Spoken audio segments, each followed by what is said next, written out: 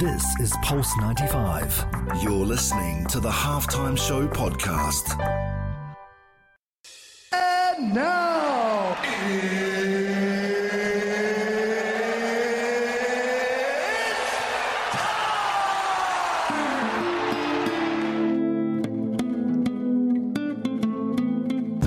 it sure is that time. Halftime Show, Pulse 95 Radio. Can I just say, man, thank you for all your messages. I know normally I don't go live on Instagram, so a few people are just jumping in and out saying hello. But man, it makes a big, big difference. And shout out to my mum as well, who's always listening to every show. Poor lady. Okay, one of the things we're diving into today is obviously yesterday on the news, the news broke out, breaking news, that Jurgen Klopp, the Liverpool manager, is leaving Liverpool at the end of the season. Why he's announced it now is because he probably wants to get the best out of his players towards the end. They've known since November, but no one's actually told anyone. And it's got the question rolling, why? So maybe his health, management can be very, very challenging, those that know. Why now? Why did he announce it now, even though they knew Liverpool? And by the way, how did they keep it under wraps? Here, everything gets out. So the fact no one knew until yesterday is a massive, massive deal. The next question is, who's going to replace him? So already people have been mentioning names like, for example, Steven Gerrard, which even though he's in Al-Ittifaq in Saudi, that is like a Roy of the Rovers type of story, but not many Liverpool fans are keen on that. Then there was, on my Instagram, I put like thoughts, and I had some really, really funny messages from you guys. Some of you were brutal as well, by the way, I have to say, like Nadine, who knows, she knows, right? She was laughing. That's bad, Nadine. She shouldn't be laughing, okay? She was laughing that Klopp's leaving. Klopp was almost in tears. And then the question is, who's going to replace him? So already there are names out there, right? So Steven Gerrard was one name that was branded out. The one that's probably got everyone rolling is Xabi Alonso, who coaches by Leverkusen, who are doing fantastic in Germany and in Europe. And they are pretty much, you know, that new wave of coaching style. Xabi Alonso has been touted to even manage Real Madrid before Carlo Ancelotti actually renewed his contract. And then, you know, the fact that he plays a certain way and it's innovative, and he's got like, you know, his fullbacks moving a certain way, his midfielders moving a certain way, his attackers moving a certain way. It's nice on the eye, it's interesting, and there's all these things that's happening, right? So Xabi Alonso is one of them.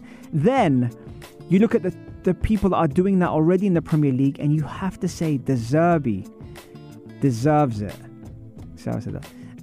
Because what he's done with Brighton, with the players that he have and the model that he has, is very similar to the model they have at Liverpool, which isn't necessarily in terms of budget high, but he makes it work, and they have a certain way and a certain style which has earned, you know, Brighton to be quite attractive, not just in the Prem but also in Europe. So De Zerbi is one of them.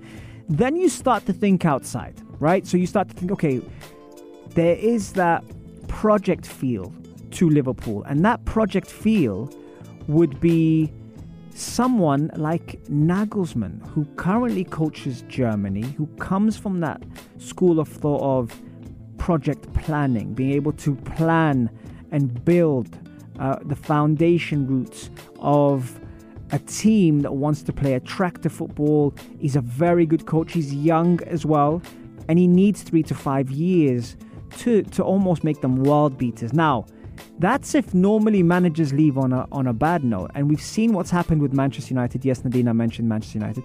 When Alex Ferguson left. We've seen what happened with Arsenal when Wenger left. No one wants to be that next guy. But this is an opportunity because Klopp is leaving Liverpool in very, very good state. Now, there might be the obvious player or two that could be leaving, like Mohamed Salah. We've heard about him wanting to leave this season, but he's stuck at it now. We could probably tell why he's stuck at it, because it's Klopp's final season, and before he does head to Saudi, if that's his next destination, then Klopp would have given it that one last time, and now it's got that fairy tale story to it. So now Klopp and Liverpool, they're already sitting top of the league, they already have Manchester City on their heels, and then the rest of the pack chasing them. But that could be one. Nagelsmann could be one to take over from Klopp. Then you have your championship manager names, so to speak. Those who will know. Your Zidanes that haven't come to the Premier League because it wasn't right for them. You have your Marcelo Bielsa's. Oh my God, if he took over Liverpool, I think that would be unreal. So you've got all these type of characters. But more importantly, you tell me, who do you think will be the next Liverpool manager and why? Text me on 4215 or slide up into my DMs at Omar during Instagram. Keep that chat going. Florin is saying Alonso might be a very good replacement. Super Cyan has also jumped into the room while we're talking. But you know what? Let's play some Blackstreet, No Diggity. This is Pulse 95. Tune in live every Monday, Wednesday and Saturday from 3 p.m.